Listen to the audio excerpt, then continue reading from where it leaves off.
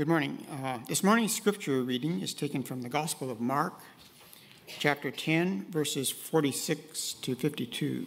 That's Mark 10, 46 to 52. Then they came to Jericho. As Jesus and his disciples, together with a large crowd, were leaving the city, a blind man, Bartimaeus, which means son of Timaeus, was sitting by the roadside begging. When he heard that it was Jesus of Nazareth, he began to shout, "Jesus, Son of David, have mercy on me." Many rebuked him and told him to be quiet, but he shouted all the more, "Son of David, have mercy on me." Jesus stopped and said, "Call him." So they called to the blind man, "Cheer up, on your feet, he's calling you." Throwing his cloak aside, he jumped to his feet and came to Jesus. "What do you want me to do for you?" Jesus asked him. The blind man said, "Rabbi, I want to see." "Go," said Jesus, "your faith has healed you." Immediately he received his sight and followed Jesus along the road. This is the word of the Lord.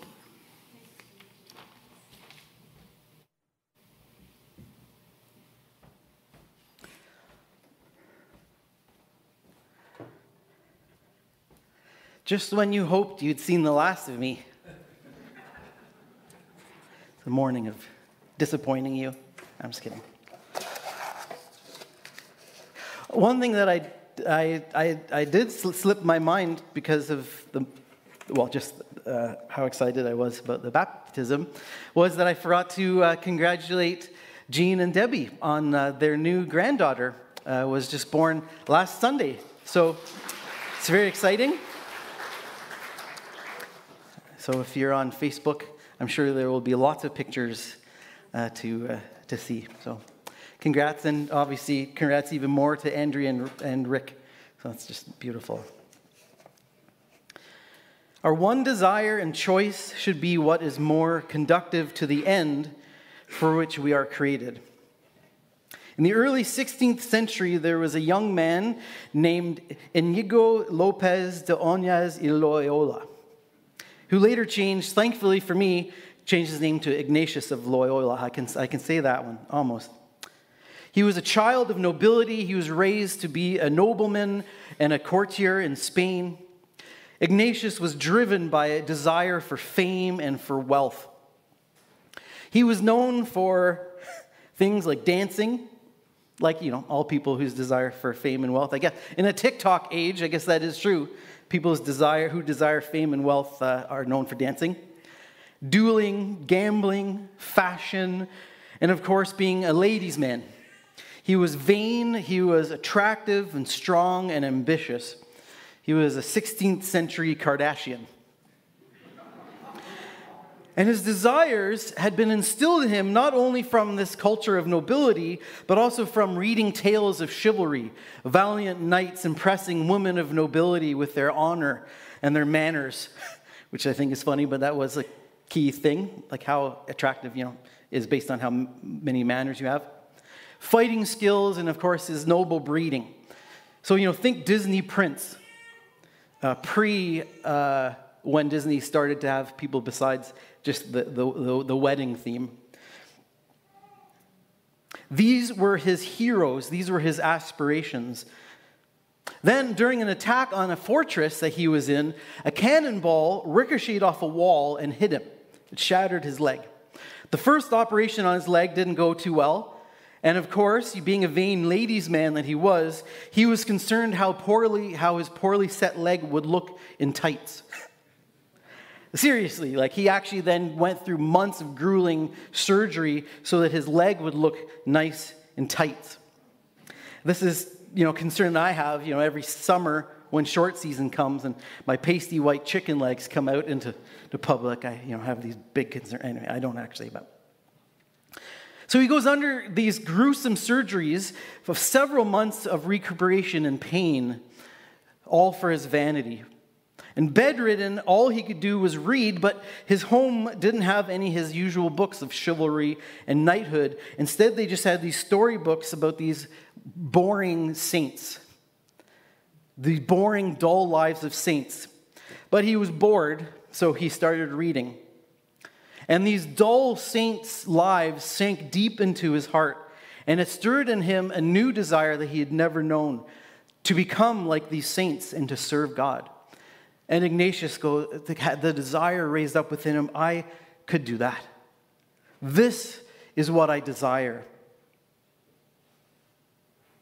And so over the following years, his life turned from vanity and fame and wealth to eventually founding the religious order called the Society of Jesus, or the Jesuits.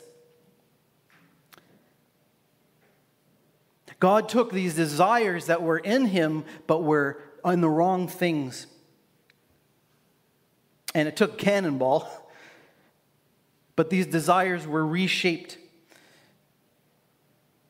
And he had the significant impact on history with the spirituality that came through the Jesuits. In the words of James Martin, and he's a Jesuit priest and an author of the book, The Jesuit Guide to Almost Everything. So if you're interested, if anything that we talk about today speaks interest to you, we have actually 2 copies of it in the library, partially because I think someone took one for a long time. Karen replaced it. Anyway, it's a great book. I encourage you to check it out. But as he writes, the Jesuits were contemplatives in action, leading others to find God in all things. And one aspect of our humanity that finds a central place in Ignatius's contemplation in action happens to be our focus for today. Hence, I'm talking about him so much. How to find God in our desires. Or perhaps more, how to find our desires in God. Holy Spirit, I invite you to move in our hearts this morning, in our minds, our bodies, and our souls, that you would be worshiped and that we would see and hear what you desire for us this morning. As many of you know, we are currently in a series looking at the ways that God has created us to be beautiful and complex, fearfully, wonderfully made, unique image of God bearers who are God's gift to each other, to creation, and to the world. And many of us are comfortable talking about the other things we've been talking about, our personalities and our abilities and spiritual gifts.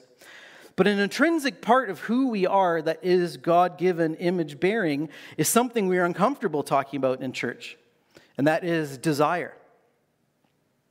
I think there are many reasons of this. Most predominantly, we tend to equate the word desire with sexual desire or material desire, but in a prudish, dualistic way that assumes that all sexual desire is unholy, or even though at the root of our sexuality is the God-given gift not only of reproduction, but of relationality and connectedness with our beloved, as well as the gift of pleasure. Most of us, I hope, would say that when enacted in a godly mutual love that our sexuality is a gift of God, yet when we hear the word desire in the church, our default thoughts go to assume that it means something that is perverted or twisted or it has a complete absence of God.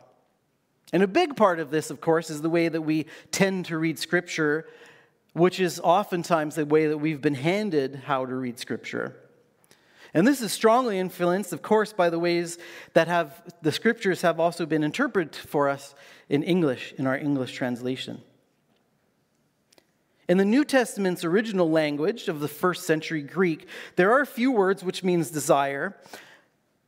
They mean to want, or to long for, to wish for, to desire, to be eager for. However, in our English Bibles, these same words get translated into different English words depending on the context.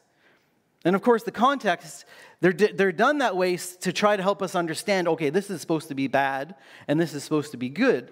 But what happens is every time we see desire, it tends to be bad. And when we see eager or long, it's good. And so we misunderstand that the same theme of desire is good and bad, depending on its root and where it leads us. For example, the same words that paint a picture of desire of a sinful, destructive perspective is in places like Colossians 3:5. It says, put to death whatever is in you that is earthly: fornication, impurity, passion, evil desire, and greed. And here, the word desire, actually, they had specified it's evil desire. It isn't just desire, it's evil desire. Or 1 Peter 2:11, beloved, I urge you as aliens and exiles to abstain from the desires of the flesh. The same word, sometimes translated as lust. Ephesians 4:22, you were taught to put away your former way of life, your old self, corrupt and deluded by its lusts.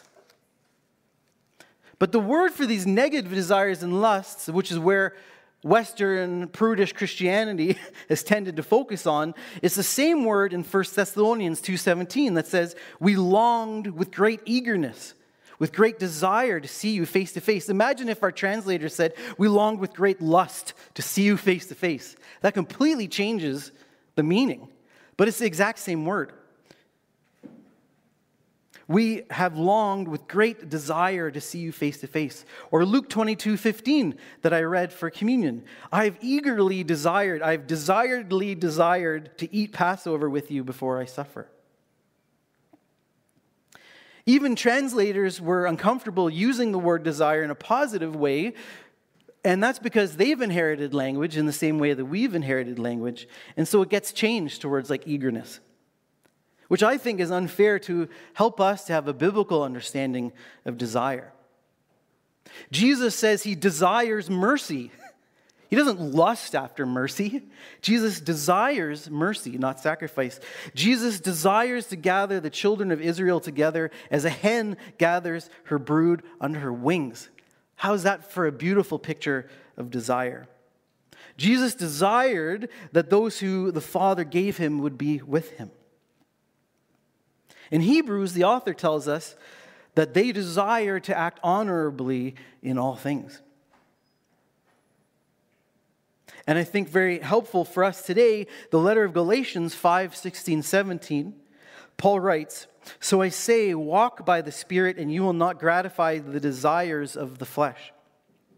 Now, just as a side note to help you when you're reading your Bible on your own, this word flesh can be complicated too.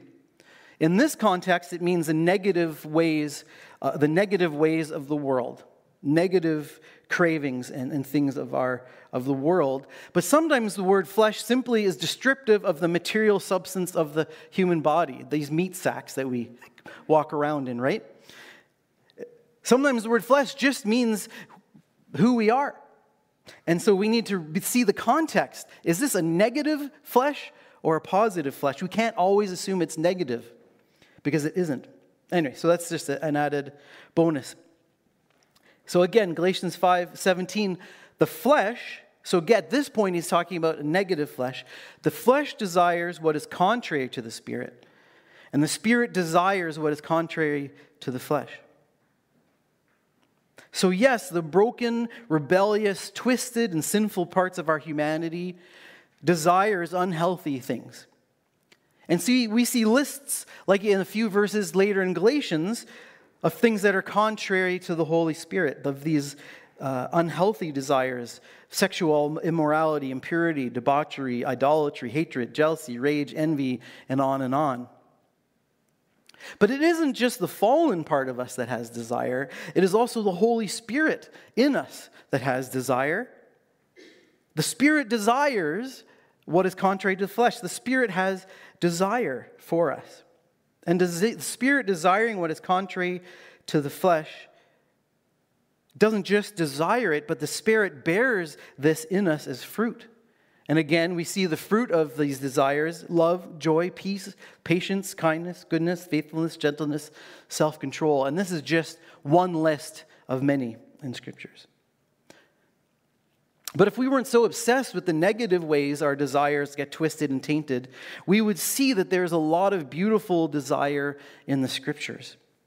And so similar to any parts of our humanity, desire at its deepest comes from God as a part of our being made in God's image. And so we not need to fear desire, we simply need to redeem desire. Perhaps it helps to think it this way. So picture perhaps desire as a seed that God has planted deep within you. So in the seed's essence, it is beautiful. It contains all that is needed to germinate beautifully the life of God's character and heart within the unique soil of your being. So it will grow differently than that seed grows in anyone else. But as the seed grows, the soil gets contaminated by the pollution of hedonism and selfishness and consumerism that is all in the air all around us. And the light that the seed needs to grow and be fruitful is blocked by walls and monuments of systems and structures and politics that take away this hopeful energy for change and human flourishing, and instead cause us to focus on self-protection and dividing us from one another. And so while the seed of God, our God-given desires, remains deep within us, parts of what has grown becomes twisted and corrupted, it decays, it becomes infested with mites. Sometimes just a little, but sometimes so much that the desires we see is unrecognizable from the seed that God had planted. So for example, think about the God-given desire for belonging. The desire to be deeply known, to be accepted, to be loved. This is a desire from God. I mean, God desires to be known and loved. So it's a reflection of God's own heart to desire for belonging. And God's desire for us is to know that we are known and loved and to live out that belovedness in the world. Yet this God-given desire gets polluted by things like, you need to behave a certain way or wear certain clothes, or you need to have certain things. And so we listen to these voices, oftentimes subconsciously, and we pursue the desire to be accepted, but by doing whatever we think might help us be accepted. Like pretending to be different than we are, doing things we know that are wrong in order to gain approval from whatever group we want to be accepted by, buying stuff that we think that will get people's attention. Another desire is justice. We want to see justice. We want to see those on the bottom being cared for. But sometimes that desire gets twisted into violence, where those seeking justice become unjust. In his book, Do I Stay Christian, Brian, and by the way, the answer to that, well, for me was yes. It's a really good book, actually. It gives you pictures of, here's reasons to not stay Christian, and here's reasons to stay Christian. Anyway, it was a challenge to me, but I'm not actually suggesting you go read it unless you are, anyway, whatever. You're not supposed to quote from books that you're not willingly say, please go out and buy it, but I am. Unless you're intentional about shaping your desires, this is Brian McLaren. Unless you're intentional about shaping your desires, others will do so for you. Humans are hardwired to imitate desires of our neighbors. We catch their desires like we catch our native language or a virus. In addition, every day, powerful people spend billions of dollars seeking to mold our desires so we will help them achieve their desires through fields of marketing and politics, as well as religion. The only way that Jeff Bezos can afford to build a rocket ship and fly into space is because so many of us bought into this twisted desire that we needed to have more stuff. And we needed to have more options for more stuff. And we need to be able to get that more stuff with even less effort than before, even while we know that to make this choice creates more waste and the cost of the livelihood of our neighbors who own shops, at the cost of Amazon workers who work under deplorable conditions, but we buy into it, and so we buy. And it comes to our home in less than 24 hours. Can you imagine if in the story that Garth read for us, if Jesus asks the blind man, what do you desire? If Bartimaeus said, I desire my food delivered right to my door. Or I desire the latest communication device, the iPapyrus 14 Pro Max. When we are aware or unintentional, our desires are shaped for us by the pollutants that are in the air that we breathe. And often that happens in a way that goes even against our deepest longings and even our values, but it's subtly enough that we don't even perceive it. What we need, like Bartimaeus, is we need to name our desires in Christ's presence. And until we name our desires and call them into the light of Christ, they can remain in darkness. They can continue to pull the strings of our self-control from the shadows, causing us to do what we don't want to do and to be who we don't want to be. Another way that our desires are shaped externally by voices of the world are when we're told that we can have or be anything that we desire. As if desire is the only factor. But even our holy desires need to be tested in the Spirit's presence. As Martin writes, just because I desire to be an opera singer doesn't mean that I can be one, especially if I can't sing. Being told that whatever we desire we can be is a lie, because it keeps us from pursuing who we truly are and pursuing something that we think would be better for us. But even if you have a lack of abilities in operatic singing, well, so for me, I say I have this desire for opera, but I lack the ability for operatic singing, but I feel like this desire for opera is God-given. Perhaps there are places where I do have ability. Perhaps it's in administration or ticket sales or marketing or whatever. I don't know the opera industry, but there's got to be a bazillion jobs in it. We need to test our desires with what Ignatius calls the reality of the situation. And the reality of the situation is, how has God made you? Not just the desires, but your abilities and your spiritual gifts, the intersectionality of all of who you are. How do your desires speak to that and lead you more into the person that God has called you to be? The work of intentionally shaping our desires, of course, can only happen with the work of the Holy Spirit in our lives, bearing this fruit and calling forth the divine image bearing seeds of our desire. We need the Holy Spirit to help us to quiet the noise of all of our misguided desires, to still the turbulent waters of our hearts, so that when the waters are stilled and the silt and the muck sinks to the bottom, that we can see clearly where our desires are rooted in God, where we can see what rises to the top in the Holy Spirit's leading. Again, James Martin writes, desire is a key way God speaks to us. Holy desires are different than surface wants, like I want a new car, I want a new computer. Instead, I'm talking about our deepest desires, the one that shape our lives. Desires that help us know who we are to become and what we are to do. Our deep desires help us know God's desires for us and how much God desires to be with us.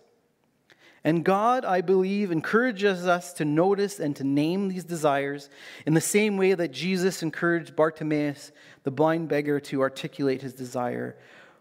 What do you want me to do for you? What do you desire? Recognizing our desires means recognizing God's desires for us. The deepest longings of our hearts are holy desires. Not only desires for physical healing, as Bartimaeus asked for, and as many ask for today, but also the desires for change, for growth, for a fuller life. Our deepest desires, those desires that lead us to become who we are God's desires for us. There are ways that God speaks to you directly. One way that, as Ignatius says, the Creator deals with the creature. They're also the way that God fulfills God's own dreams for the world by calling people to certain tasks. Your desires are the way that God fulfills God's own dreams in the world.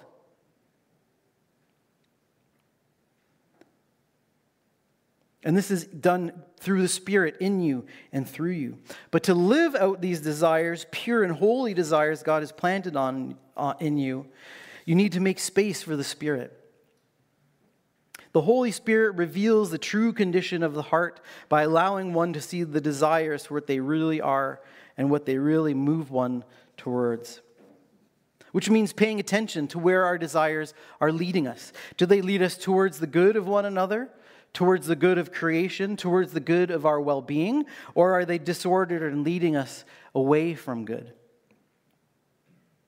In the book Shape, The author Eric Ries writes that the key is to discover the cravings the Creator has put in you. Often they lie deep within your spirit, and you've never before taken the time or effort to identify them. But listen to the whispers of secret prayers and desires, the deep yearnings in your life.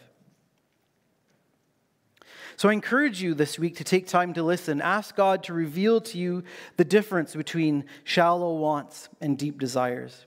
Sometimes we can see these by looking back on our lives to see the places where you've been drawn time and time again.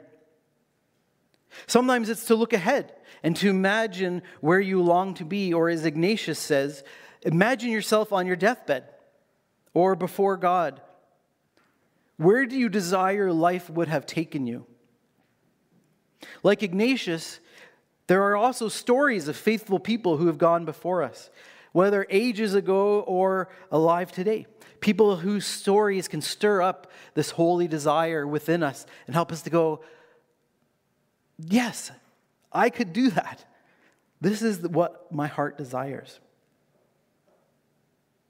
Some of us know, it took like St. Ignatius, there are these stories, but for him, it took a literal cannonball to shatter the hold that his vain desires held over him, and to force him into necessary silence, to hear God's voice stirring up from within him the truest and deepest desires of his heart. Let's not need a literal cannonball. Let's make that space for God now.